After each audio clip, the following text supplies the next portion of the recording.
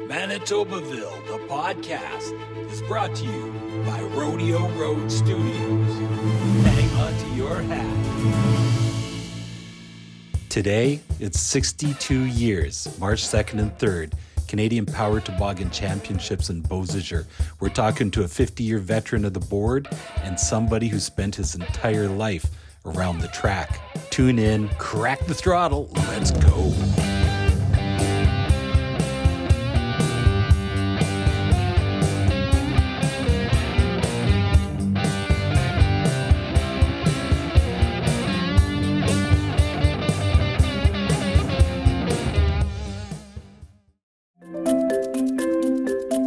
Are you looking for a better way to expand your small business's marketing reach? Well, now you can take off by telling your story on Manitobaville, the podcast. Give your small business a boost and take off with a professionally produced podcast interview. Sharing your story has never been easier. Introduce yourself to future clients by sharing your Manitobaville podcast experience. You can speed up client acquisition, you can onboard clients faster, and you can save time and money. The Takeoff package includes a 30 to 45 minute professionally produced podcast interview, 3 custom host-read commercials provided by you, a limited marketing campaign through Rodeo Road and Manitobaville social media, a promotional code so your clients can take advantage of special offers. And it costs only $499.99 plus GST. Terms and conditions apply. Supplies limited. Price subject to change. Visit manitobaville.ca to get started today and email us at howdy@rodeoroadstudios.ca and watch your small business take off.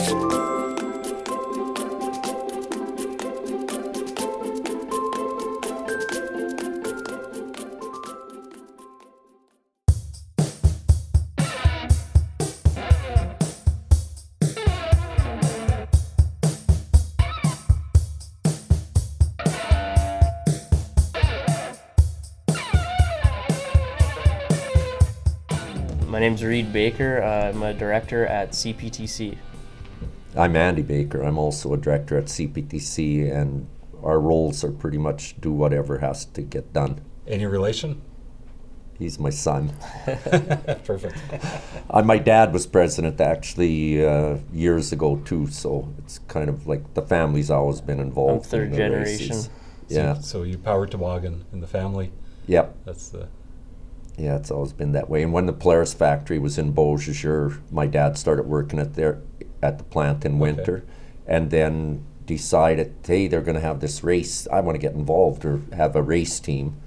And he got involved with snowmobile racing through the Polaris factory, and it just went from there. Yeah, because you showed us around today, and it's a big oval. It's not as big as the Assiniboia Downs, but people can think of it in those terms. There's a grandstand.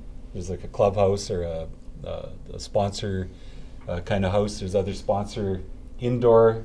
People can park all around it. You can sit around it. You can stand around it. You get 5,000-10,000 people sometimes when the weather's right. Yeah. But and this is in Beausejour. It's just on the southeast corner, easy to get to, not that far from the city.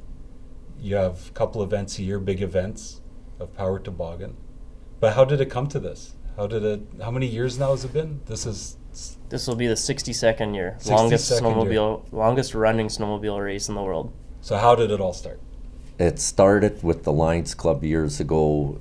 Actually, the very first race they had was held at the schoolyard, and it wasn't called the Canadian Power Toboggan Championships.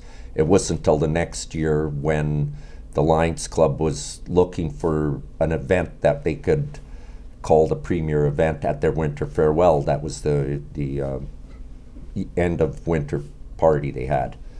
And one of the Lions Club members knew somebody from, it was Manitoba Tourism maybe, or he worked for the Manitoba government and was into, promoting or doing unusual things. So we asked him to come up with an event. Could you come up with an event for us? Well, what kind of we got to unpack that just briefly. Well, what would you consider an unusual event? Well, at that time, the Power Toboggan races were an unusual event. Was there other kind of weird things you would do out here? Not out here, but this guy would promote stuff for different communities. Okay. So he was like into the. you'd have the wacky thing at a town to bring people to their fair. So he came out with an envelope to the Lions Club meeting, and he said, "Oh, this is the idea, but you got to give me I want $500 for the idea." And nobody at that time was, we're not giving $500 for, we don't know what it is. Why would we pay for something we don't know what it is? And eventually, you won't pay after. That's why. Yeah, eventually one of the Lions Club members said, "Listen, I'll put up the money. Let's just see let's see what's in this check." So is that Athey? Yeah, it was. He was mayor of the town after that, but they opened up the envelope, and it was the Canadian Power Toboggan Championships was the idea. That's going to be the premier event at your Winter Farewell Festival, and that's how it started. They registered the name, and led to everything we've got here now. Wow. Pretty incredible, that somebody... All this came out of that little envelope. That somebody had the foresight to say, "I'll pay for it myself," and we ended up with this event. Did he have a backroom deal? I'll give him the $500. We'll see, but you got to make me mayor. No, he didn't become mayor until years later. So really, they said, we'll see if this works first. Yeah, we'll run it for a number of years. And it grew pretty quick. So the first national Canadian Power Toboggan Championships was in 63. 63, And by the early 70s, crowds were over 20,000. I think it was over 25,000 2 years in a row. Yeah, and eventually the Lions Club, the event got too big, and they realized that we can't handle this anymore. So they had a community meeting and formed the Canadian Power Toboggan Championships, Inc., and that's the same organization that now runs the races today. So this term Canadian Power Toboggan Championships, is this the first place it existed then? Is that what was in that envelope? When he presented that, was that a novel idea to have a national championship snowmobile race? There probably was snowmobile races. So he's not coming to it saying, "Let's do this." I think. But he thought it can consolidate here in a major event for snowmobile racers. I don't believe there was any snowmobile races that had dedicated teams that traveled. It was more of just you pulled out your snowmobile, because everyone had one back then, and you got together and you just raced it, right? And so the CPTC became the first destination snowmobile race, and a lot of towns started to have their own races. And obviously the big teams started to travel between them. What towns were they then?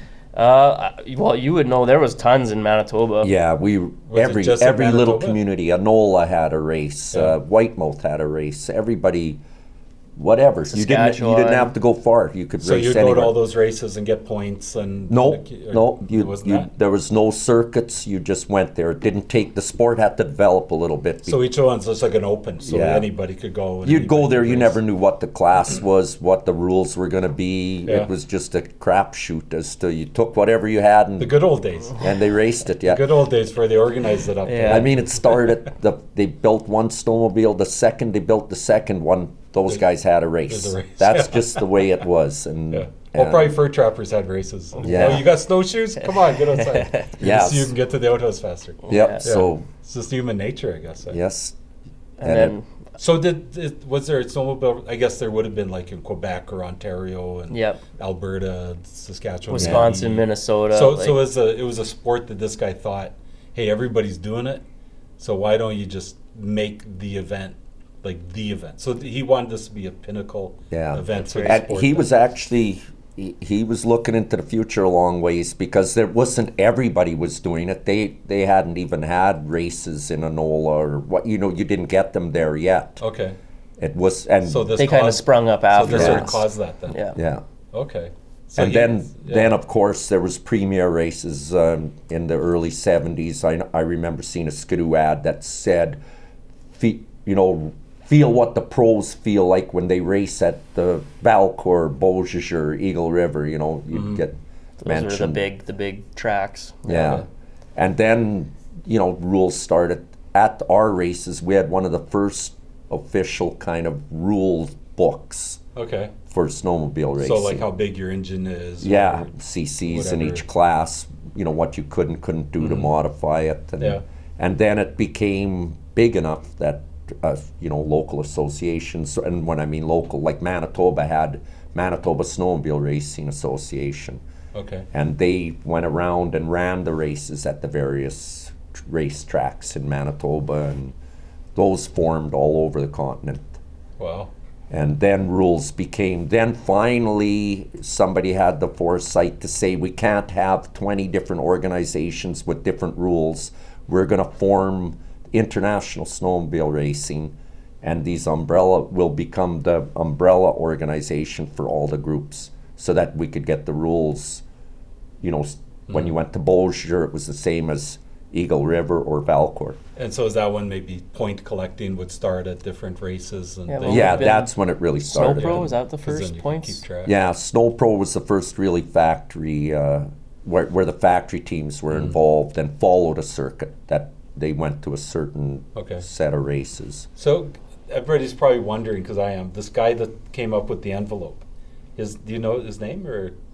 I'd have to look it up. is he a I'm sure we mythical could. figure? We You know probably he's could not a find mythical it. Did he Yeah. stick around, or did he just disappear back into the mist after he gave you the magic bean? Yes, no, he wasn't expected to stick around. He just came up with the idea and had all the different events that were going to be associated with it. He did a lot of work. Because He a lot of societies have this origin story. Yeah, no, this is walks out of the true. water, tells you how Yeah. to do something, and goes He back. he just didn't do it. Yeah. He researched the best weekend in winter for the best weather, and at that time it was the end of February. So Yeah. the event used to be at the end of February. Just when everybody's hoping for spring.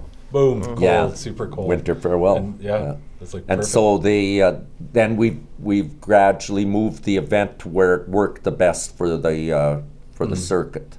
Okay. When you were going across North America, and now we're just the first full weekend of March. We don't change that event. It's the same, or the date is the same every year now. Because Beausejour is so cold compared to the Wisconsin, Minnesota, Quebec areas where the other tracks are. We're always the first race of the season, so the second weekend of December, and we're the last race of the season, first week of March. But Okay. just because we can make ice way before and way later than anyone else. And then you get to laugh at everybody at the end of the year. Oh, you didn't do too good, eh? Yeah, there's a lot of canceled races this year, Yeah. unfortunately. But Yeah. So, is there any big names that anybody recognized that have raced skidoos? Or Yeah, sorry, power toboggans. There you go. Well, I know you've got to be older, of course, to recognize Gilles Villeneuve, but he was, went on to the pinnacle of Formula One car racing, raced for Ferrari, and that's probably the most famous one we've had out here. But we've had others not snowmobile racers, but we had Al Unser Jr. out here the year he won the Indy 500. Okay. And here's going back years. Scott Goodyear was a Canadian that was racing then, and that was the closest ever finish in the Indy 500. Yeah. Like he beat Scott Goodyear, and only because Scott Goodyear went to make his pass maybe a second too late. Yeah. But he only beat him by like inches. By half a brick. Yeah, kind of thing. Yeah. And so Skidoo was into, Unser was into snowmobiling, and Skidoo was using him as a spokesperson. Yeah. Yeah. So they had him come out here, and we staged a race on the track, and he got on somebody's twin track sled, and they put a little lipstick camera on it, and he had to wear a big battery backpack. That was in the days when they just were coming out with those. Yeah. For what? Battery backpack? Like for For this? filming, so that Oh, their for the camera would camera. operate. Yeah. Oh, yeah, yeah. Yeah, It's probably so- a big backpack just for the recorder, too. Yeah, so we've got all these. We've put a bunch of sleds on the racetrack, and Yeah. and they're staging a race coming into the corner. And Paul Page, the voice of the Indy 500, is doing the voiceover announcing. And you could only really crash a twin tracker if you tried turning right. Okay. Like you could never correct because it engaged the inside track, and then it instantly went upside down. That's because they're made for left-hand turns, right? Yeah. Yeah. And he made the fatal mistake of, I guess he felt he was starting to wash out, so he went to correct, and he put it upside down, it going into the corner. And my goodness, he's into bales. His leg is sucked into the suspension. Oh, Not bad, but yeah. we had to take a bolt out to get it out. And I'm just thinking, out of his leg, or let's hope we didn't like hurt Al Unser Jr. at a racetrack. That's the last thing you want to be remembered for. But it turned out there was nothing wrong with him. And we got it on camera, insurance company. It was wrong. It was shown on Wide World of Sports, and they did such a good job of putting it together. They asked Al, so what happened out there? I think somebody got into the back of me, and then they show a replay. There's nobody even close to him, and they made a really great little portion to put on TV. That's wild. And then it happened to air. I don't know if you'll remember this, but there was a steeplechase race in England, and that was the one where the horses started going down the track, and they were trying to stop them for some reason. I can't remember why, but somebody went out on the track with a flag, and they turned around. Some of the horses turned around, and they were running into each other. It was just a disaster. It's like an old English battle. Yeah, so that segment became wildly popular. So we got thrown in with it, which was really good advertising for us. Any other famous ones? Well, I mean, Gilles Villeneuve, obviously going to Formula One. He won the championship here, I think, in '75, and 3 years later he was racing for Ferrari. And Gilles' brother, Jacques Villeneuve, not the world champion F1 driver, but his brother, he was out here, and he won it a few years. And then I guess Jacques Villeneuve, Jacques Jr., I guess, the nephew, Gilles' son, he came out here when he was just a kid. They would travel around with Gilles in an old bus, I think. He came out, I met him, but you can't really meet a 1-year-old. That's how old he was when he came out here. And first year when Gilles came out, him and his wife and his young son, one mechanic, old red school bus, and a trailer, like a 2-place trailer with the sleds on it. That's what he came out with. Like, he was really seat of the pants. Little did you know that 1-year-old was going to turn into the 1997 Formula One world champion. Yeah. And Jacques, his uncle, and Gilles' brother, was the first Canadian to win an IndyCar race. Yeah, at Elkhart Lakes he won that. And I can't remember the year, but that was his kind of... He raced for Canadian Tire. That's going back a long ways, too. So other than that, do a lot of... Because we'd say like a kart racing is usually where F1 drivers start, the smaller vehicles, and they work their way up. So do people work their way up from the Skidoo? Like, I guess you said Gilles Villeneuve started sort of on Skidoos and then worked his way up. Does that happen a lot where people break out into other... Well, Danica Patrick, like the IndyCar racer, she was racing in Eagle River. She never made it to Beausejour, but she started out in ice ovals as well. Yeah, her dad, T.J. Patrick, he raced ice oval races. And a lot of the racers will race like dirt ovals in the summertime, and that's actually sometimes bigger for them than the snowmobile racing. It's not too late. She stopped dating Aaron Rodgers, so she's probably some free time. Come back for the... come back, fulfill the destiny. Yeah, right? That's right. She should race. Win in Beausejour. Yeah, win in Beausejour. Yeah, that could be your slogan for all your win in Beausejour. Having dreams, nightmares. Yeah. So okay. So do racers? Do you find there's a longevity to the ones who stick with the sport? Like, do they start young and keep racing? Is there a... Depends. They kind of move. Well, some of the kids start out at 3 years old on the junior oval, and then around 10 to 13 they'll go to the junior classes on the large oval. And some of them work their way up to the Pro Champ 440 class, which is the top level. Race in that for, until they want to retire or whatever. Usually it's a younger sport generally for the Pro Champ class. Well, usually, I don't know, I'd say the average is probably mid-20s, maybe late 20s. And then I know some of them, after they're done in Champ, will go over to a different class that isn't quite as intensive for, cost or wrenching or that kind of thing. But we've got some racers that are in the vintage classes that are, I don't know, probably early 70s racing. Really? Yeah. Yeah, one local guy, Norm Chur, I've got to mention him because he's been here for local as long legend. as I have. Yeah. Racing, but Still that's does. the difference. Yeah, he's still racing. And does quite well, actually, too. Yeah. Well, I guess you'd build up some experience, wouldn't you, if you're good at it? Oh, yeah. Yeah. But at his age, he if you saw him in a T-shirt, like he said, he's got to work out all the time because he's too old to not work out. And Right. He looks pretty damn good. Yeah, he's in good shape.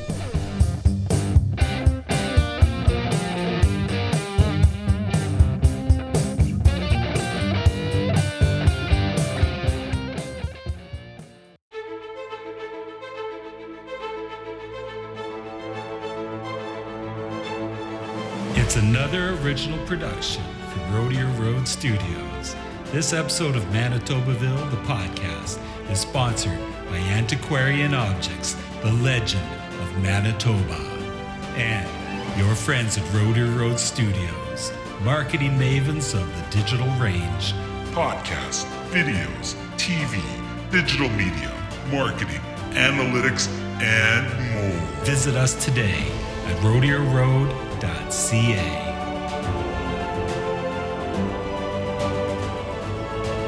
Rodeo Road Studios. Hang on to your hat.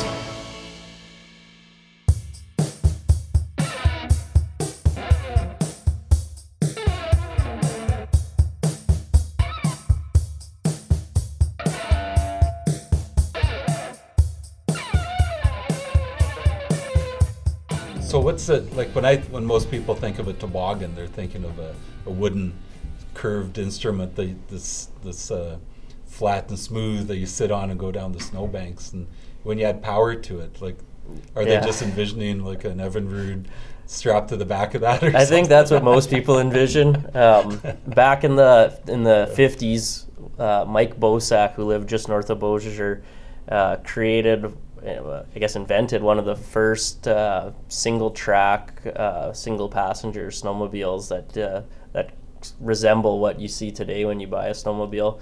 Bombardier had made, like a school bus on tracks, and they even had a snowmobile that was fan powered. But Bosak's was like one of the very first that had a track driven machine, and so he called it the Bosak Power Toboggan because it really did just look like a wooden sleigh with a motor and track on it and some skis. Yeah. So power tobogganing kind of became the term for snowmobiling in the Beausejour area. That's what everyone called it. And I guess that's right around when they started CPTC, and that's the name they chose, and it's stuck ever since for the last 62 years. Unfortunately, nobody calls it power tobogganing anymore, but so you get a lot of people that aren't from the area that don't really know what they're referring to, but it is just a snowmobile essentially. That's all it is. So you have to pepper your ads with skidoos, snowmobiles, power toboggans. Yeah, snowmobile racing. To trigger people into taglines. Yeah, they go, that's what that is. Okay. Yeah. And then when they see people probably, I guess a lot of people know what this is because you've had big crowds, but people who don't know would probably be really surprised at what's going on, infrastructure. Social media has been a huge blessing for us because it is very affordable to get pictures and video out to a lot of people in the area. So we still do have lots of people that come from Winnipeg that have never been, and they come back after, once they've been once, they kind of fall in love with it. Yeah. We've got guys that come out, from all over, Toronto. I'll get emails asking, what are the dates, because we need to book our flights. So, you get people coming from all over the place. The racers come from all over North America. We'll have guys come out from Quebec, New York, even down south. We've got guys coming from BC, Alaska. So it's a pretty big sport, actually. Actually, before we really were, on the internet or on social media, we used to get calls from the smaller border crossings, like Piney, asking when our dates were so they could make sure they had extra staff because there was that many Americans coming across the border to the community. And you don't want to slow people down. Now they can just Google it and they can see the dates on there. They don't have to call anymore. But that's a pretty big feather in your cap when you're bringing that amount of people across the border. Well, when they're noticing into the community, they want when you're affecting the government and they want looking for smooth operations. Yeah, so something going on. The circuit now that you're part of, where are the other communities? So the first race would be in Beausejour, obviously, in December, and then in January, the next one is Ironwood, Michigan. From there, they go to Eagle River, Wisconsin, then over to Wausau, Wisconsin. After Wausau, it goes out to Eganville, Ontario, which is just east of Ottawa or west of Ottawa. Then the next one is Valcourt, Quebec. That's coming up this weekend. Then they're back to Wisconsin to Manawa, and then back to Eagle River, Wisconsin, and then back to Beausejour. Those are the big points races. There are a lot of separate organizations, like there's the Central Minnesota Pond Racing Association. That's obviously very geographic focused. There's an Ontario organization. There still are lots of. Yeah, there's little smaller circuits all over the place. Yeah. But the big Smaller ones, track kind of thing, or just different? no, some of the tracks are quite big. Yeah. There's one in New they're on- Brunswick this year that they haven't had in 43 years in Woodstock, New Brunswick. So that's exciting to see coming back. But so you can switch associations, and the race is kind of the same. yeah, feel to you it know, then. Because of the International Snowmobile Racing Organization. Okay. Everybody belongs to it, so the rules are generally this very close. Okay. the points series is put on by the United States Snowmobile Association, USSA, and you know, if they see a track that's putting on a good show, running a good show, they'll invite them up to have a race sanctioned by them and be part of the circuit. So every year there's new tracks. Certain ones are dropping, certain ones are coming in. But there is the big tracks, I would say, are Beausejour, Valcourt, Eagle River, and Wausau. Those are the big ones, the kind of the anchors. And facility-wise, like are a lot of the other tracks like this track? The big ones are purpose-built ice ovals, like, you know, Wausau is. Wausau, Yeah. Eagle River, Beausejour, Valcourt. Those are all ice oval race tracks first and foremost. Some of the other ones are car racing tracks that are, you know, they put bales and flood in the winter to make a snowmobile track. There's horse racing tracks that they use. Then there's just lake races even. So. Wow. So infrastructure-wise, can you just describe to somebody who hasn't been here what? Yeah, Like so if they're scared about coming out because they don't know if they have to be outside all the time or what's going on. you know, this facility, CPTC purchased it in '73, I believe. And, you know, so we're a nonprofit organization. You know, we've been upgrading it since '73. We've got a 1,800 person grandstand. It's got heated concessions, washrooms underneath. There's a bit of a museum in the eating area. It's really interesting. It's got articles going back to the beginning in the '60s. We have indoor beer garden building, heated, obviously. We have many indoor private hot seat booths that get rented out. And then we also have, we call it trackside parking, where people can watch from inside their vehicle and tune into the FM station to listen to the announcer. It's a nice option to have when you do get the cold weekends that they do happen, obviously, in Manitoba. So it gives everyone an opportunity to watch from a warm vehicle. And the outside of the track, the fence that people stand along is 1 kilometer in length, and it'll be packed 2 deep for an entire kilometer. So it's pretty big event. A lot of people come out for it, and it's a great facility for it. We just put up lights last fall, so now we have evening races. Obviously, in Manitoba, the days are short, especially in December. So you're always in a panic trying to get all the races in before the sun sets. Sometimes you get a crash, and that slows the whole show down. Yeah. And then you're in a real panic to get the final in before the sun sets. So that's kind of a real nice thing to have. Like the Saturday nights now, we'll do a social with live band afterwards. If you bought your ticket to watch the races, you get in for free. So it's quite it's great for families. It's great for just going out with your friends and having a good time. We kind of cover all the bases. You're gonna have a hard time not having fun here. Yeah, and enjoying winter. Yeah. A lot of people cry. Yeah. It's gonna be winter, and it's like, come on, go Yeah. outside, get Well, some gear on. That's why we do the know? first, we're Yeah. the first and the last, because there's not a lot of people that want to be outside in January in Yeah, it's too Manitoba. bad. Yeah. It's so changed. Like in the old days, people outside. Yeah. As kids, we get kicked outside all the time. It's Maybe like, go that's play. Get some fresh air. Get some fresh air. Go that some social exercise. media type of stuff might be a double-edged sword. It's easy to stay inside and stay entertained nowadays with live streaming and everything like Yes. that. But too bad. Yeah. Still not the same as being there. Yeah. It doesn't come close. No, it wouldn't. Nothing does. Yeah, like Anything you can go out and experience live is always way better. we started live streaming the races probably about 5 or 6 years ago. And, you know, at the start, it was, do we offer it for free? Do we charge a pay-per-view? There was a lot of worry that we were going to, if we offered it for free, people weren't going to show up. We were going to lose attendance because of that. Yeah. So we did the pay-per-view thing, and it was good. We covered costs and whatever. Then we figured we'd get some sponsorship, sell some ads, and cover the cost of the live stream that way. And when you start offering it for free, it blew up. The last race in December, we had over 25,000 unique viewers on it, which in terms of viewership is getting up there. Like the average Winnipeg Jets game has 100,000. So like we're talking pretty legit numbers.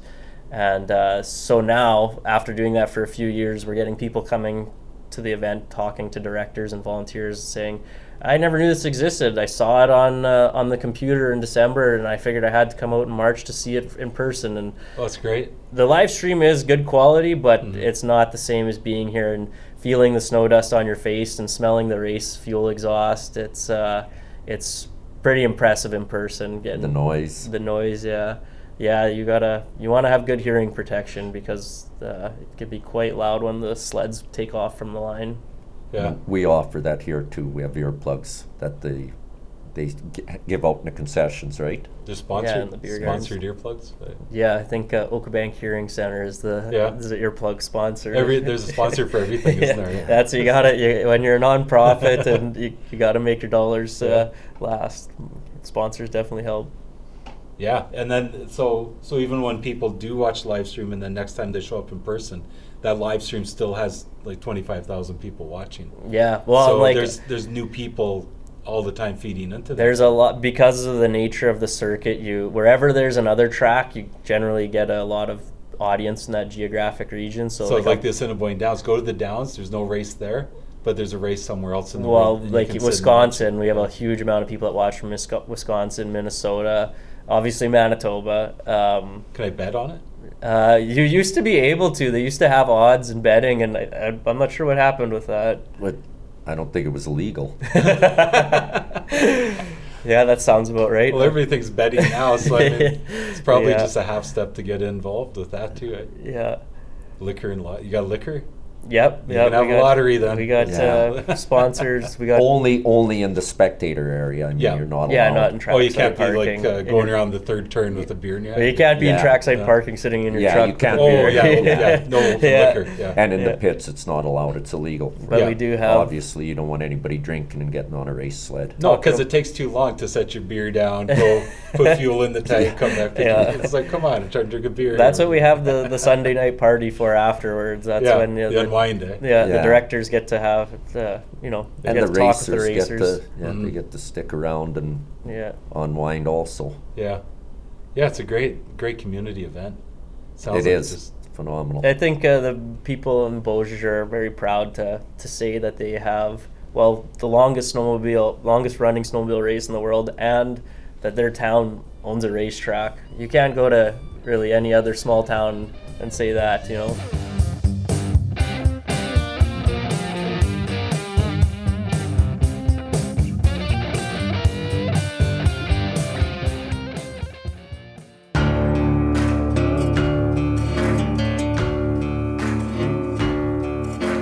Is your podcast working for you, or are you working for your podcast? It's not easy finding the time to turn your ideas into great content. And right now, Streamer's got more podcasts than I believe I've ever seen. But if you're different and want to stack the deck in your favor, we can get your production on track and help you to find your audience. The good folks at Rodeo Road Studios will help you particularize, synthesize, and optimize your podcast broadcast. Get your show on the road by visiting rodeoroad.ca. Rodeo Road Studios. Hang on to your hat.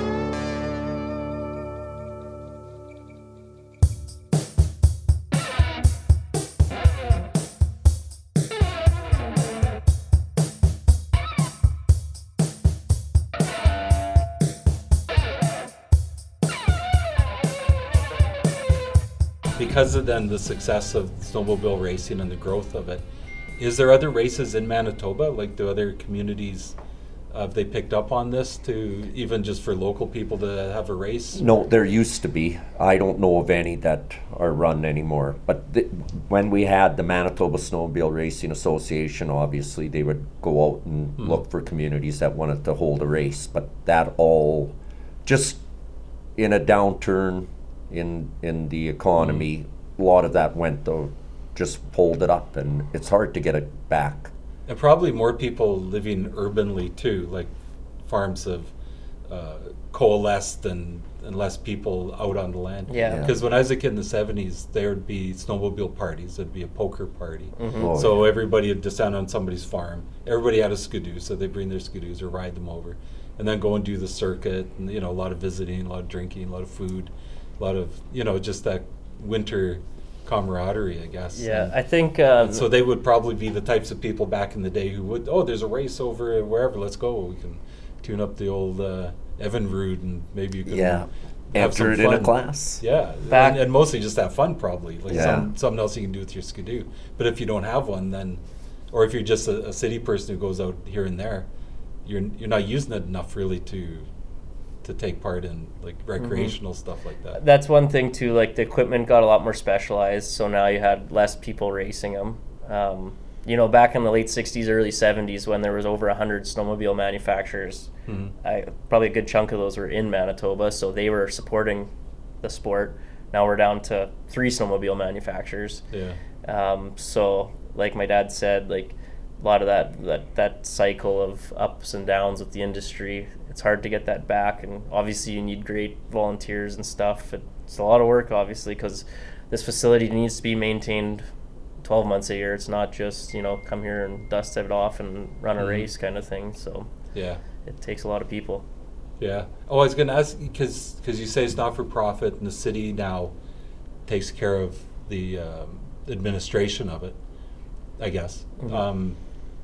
Because you said it was its own not for profit, and then at some point Yeah, so we CPTC purchased the facility, and then it was 80 acres. Donated 20 acres, I believe, to the town for the recreation, like the hall, the curling rink, the baseball diamonds in town were all put there. And then eventually, I don't know, I think it was in the 80s, it was sold to the town of Beausejour and the RM of Brokenhead for $1. CPTC still runs everything, pays for the upkeep and that kind of thing, but it allowed us to not have to cover the property insurance, as it fell underneath the town's and the RM's property insurance coverage. And then also the property taxes were no longer an issue because the town and the RM owned it. I think So I it's- misspoke. I called Beausejour a city. But I'm from the future. So. Yeah, no, what is Beausejour? 3,500 people? 4,000 maybe? Yeah. 3,500. What's Yeah. a city nowadays? Because they're I think calling it's Winkler and places like that. 7,500? 7,000? 7,000? 6,000? 10,000? Around Yeah, there. somewhere around there. It's when you get a Boston Pizza. That's when you become city size. Yeah, I guess yeah. Yeah. Just buy a franchise document, you Yeah. can see. Sorry, you don't have enough population to support. We a got fast enough for a food. Tim Hortons, so. Tim Hortons, yeah. Oh, they'll go anywhere. Yeah. I'm surprised you don't have a franchise right here. Yeah. Crazy. Okay, and then because of that, how many employees work at CPTC? There's 0 employees, but probably there's about 50 directors on the board, and that takes care of most of the work around here, except for events. That when we were probably around 150 volunteers to staff the event for the weekend and build the oval too. Like obviously, like you look and there's 3,600 bales around the track that have to be, set up by people and taken down, stacked, and then the flooding will take probably a good 3 weeks of flooding to build the oval for December. And then you got to do it again to rebuild it for March because the snowmobiles do chew up a lot of the ice.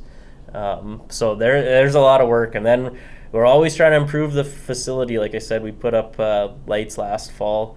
That was all volunteer labor. That's the only way we could afford to do it. We couldn't pay someone to do it. So we got volunteer electricians and a lot of guys that had their own equipment. And we had one of the contractors from town. He offered to do all the concrete work for free. So we provided the labor, and he provided his expertise and his equipment, and they did all the concrete work for free. Then we had another fellow that offered to stand up all the poles for free. It's just because Beausier's a great community and they care about it. That's the only reason why this kind of stuff can happen. Yeah, also beyond our own volunteers, there's organizations in town that will come and help at in certain areas of running the race or taking care of the facility, and we'll donate money to them. Because you have concessions and stuff too. Like there's people cooking food, there's people cleaning things, like keeping it, throughout the day when you have your events.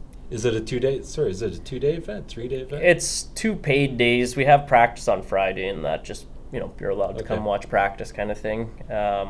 We've done 3-day events in the past, and it's a lot on the volunteers and it's a lot on the racers too. Obviously, the racers that are traveling the circuit, every weekend they're gone. So we found that the 2-day was kind of the sweet spot there for having a good turnout of spectators, racers, volunteers. So it's a lot of upkeep. And you guys, you're farmers, you were saying. Obviously being a grain farmer gives you a little more flexibility come winter time to help with this kind of stuff.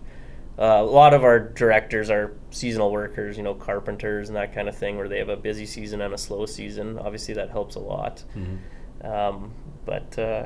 Everyone puts a lot of hours in around here because they're dedicated.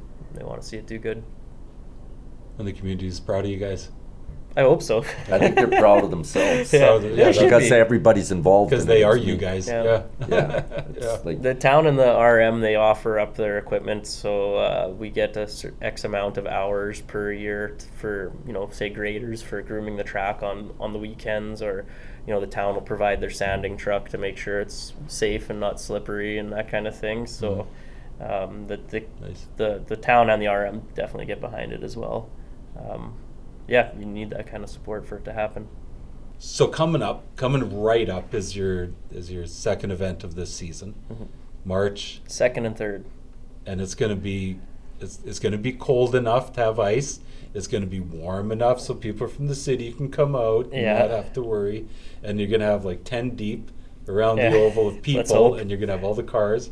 It's like a big tailgating party, you say? There's bring their for trackside parking. And they have a party, and it's all day. Everybody, you can bring your own situation, or like you say, there's concessions and stuff. Beer gardens, social afterwards. So on March 2nd, racing starts at 1 p.m. and then it's going to finish underneath the lights. Probably be done around 6 or 7. Your first year under the lights, eh? The March race is the Canadian Championship. Our December race is the season opener. So the March one is the big show, I guess. It's for the national title. So it is a bigger race. It'll be our first Canadian Championship under the permanent lights. We've done temporary lights before, and that's how we came about making. Is that why you parked all the cars all around? So they had lights on. Actually, you don't want their lights on. But you blind them. And then on the Sunday, on March 3rd, racing starts at 11. We should be wrapped up by around 4 or 5 that day. But it's going to be a big turnout of drivers because of the warm weather. There's been a few canceled races in the States. So a lot of the Americans have the time and the budget to come up for the Beausier event. So we'll be, for March, we'll have easily over 100 racers come to the event, I should say. And the top pro champ 440 class, we're expecting 25 to 30 drivers in that class. Any big names? Or who's competing for the championship this year? I guess it would be the Gunnar Stern has won it 5 of the last 7 years. He's got this track dialed in. He's the Tom Brady of power tobogganing. It's his track kind of thing. Blaine Stevenson, another big name. He was last year's champion actually. Matt Gady, he has been really strong this season, so excited to see what he's going to be able to do.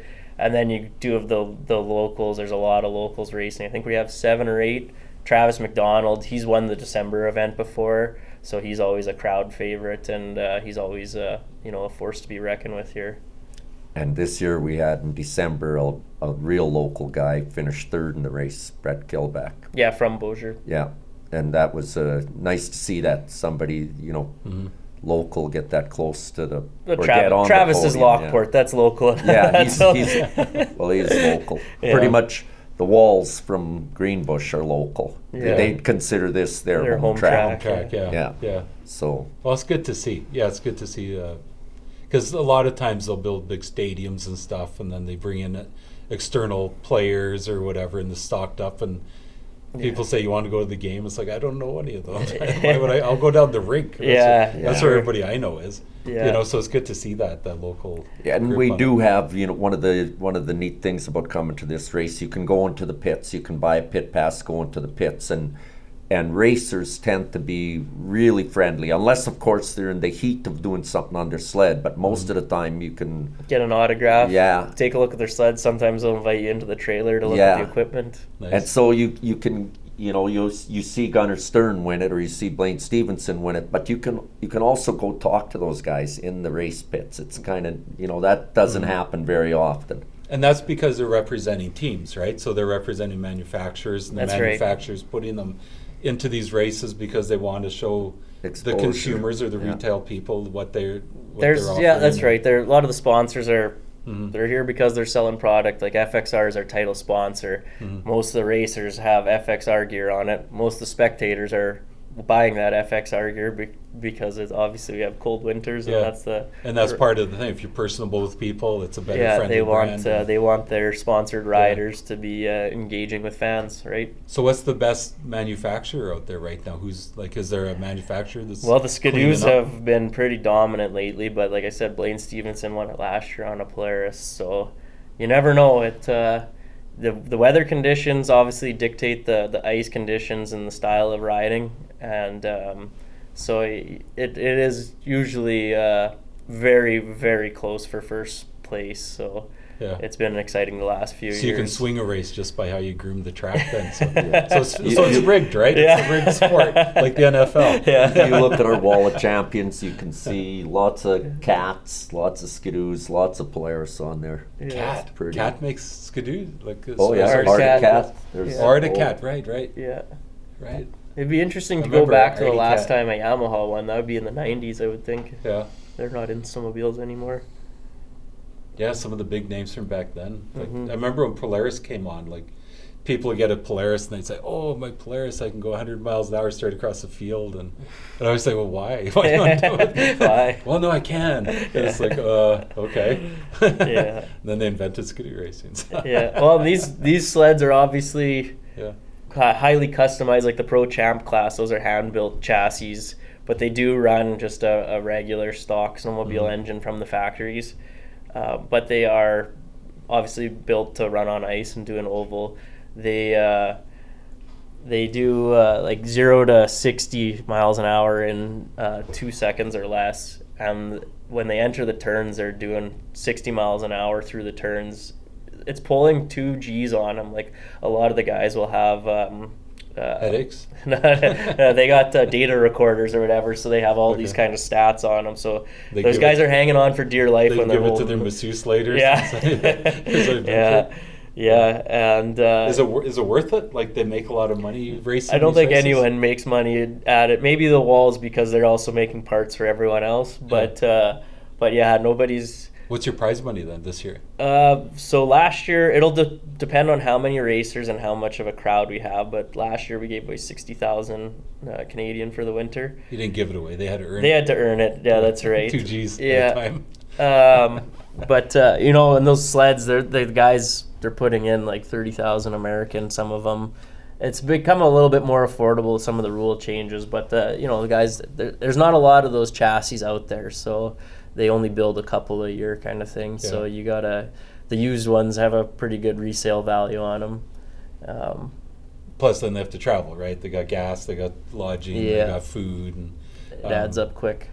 So okay, let's talk about the race then. So when you get here, you've spent 30 grand on your sled, you've put gas in the tank, you've got your lodging, your food, your kids are all fed, you're here, and you get in a race.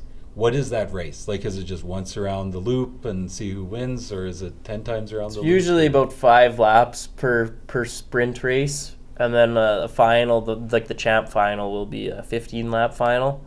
Yeah, we'll run rounds, so they'll be out on the track 4 or 5 times during the course of the day.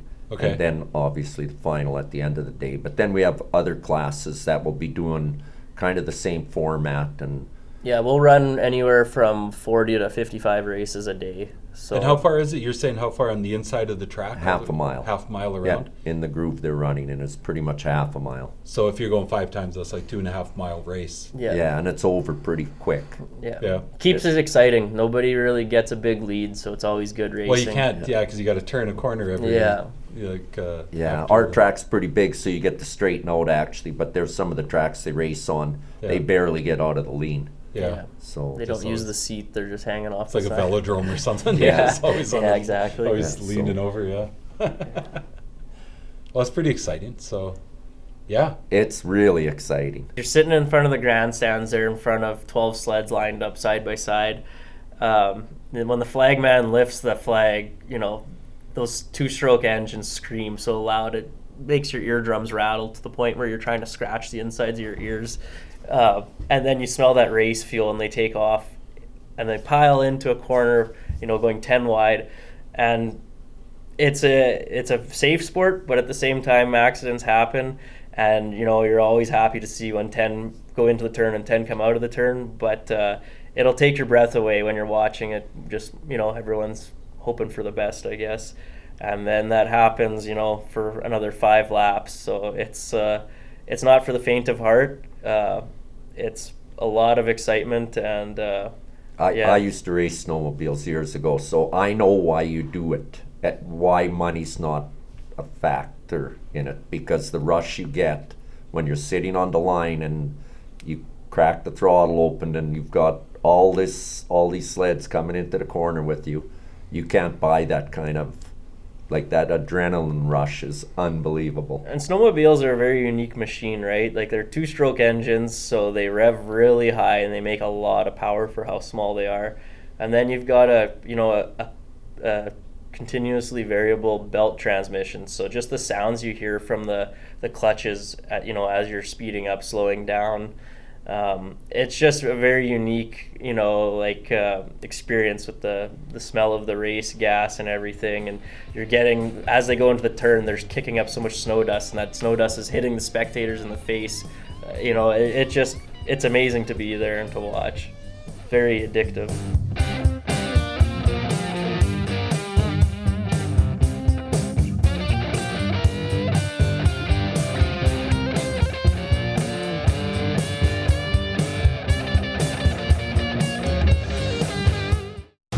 Hey folks, just a reminder, our email is howdy@rodeoroadstudios.ca, or you can use the contact form at rodeoroad.ca.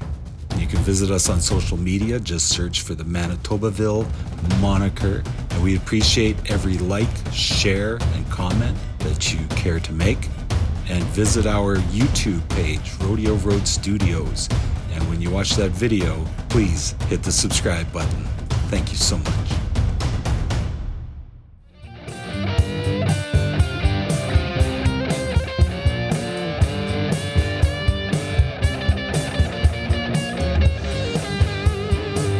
Big thank you to Reed and Andy Baker, 2 of the over 50 members of the board of directors of the Canadian Power Toboggan Championships, who keep the race going year after decade, after half century, after everything. This is a warm winter. It's going to go this year too. You watch. These things happen. And now that we're putting the word out, you got to go. You got to see it. It's going to be a big year. Everybody's coming. Everybody who's had their race cancel's coming down. You got to be there. March 2nd, 3rd. We'll be there. Maybe we'll talk to you. See where you're from. What you doing. How you doing. Okay. So we're looking forward to Beausejour, and we're looking forward to the next episode. Stay tuned. Manitobaville, the podcast, is a production of Rodeo Road Studios Limited. Copyright 2024.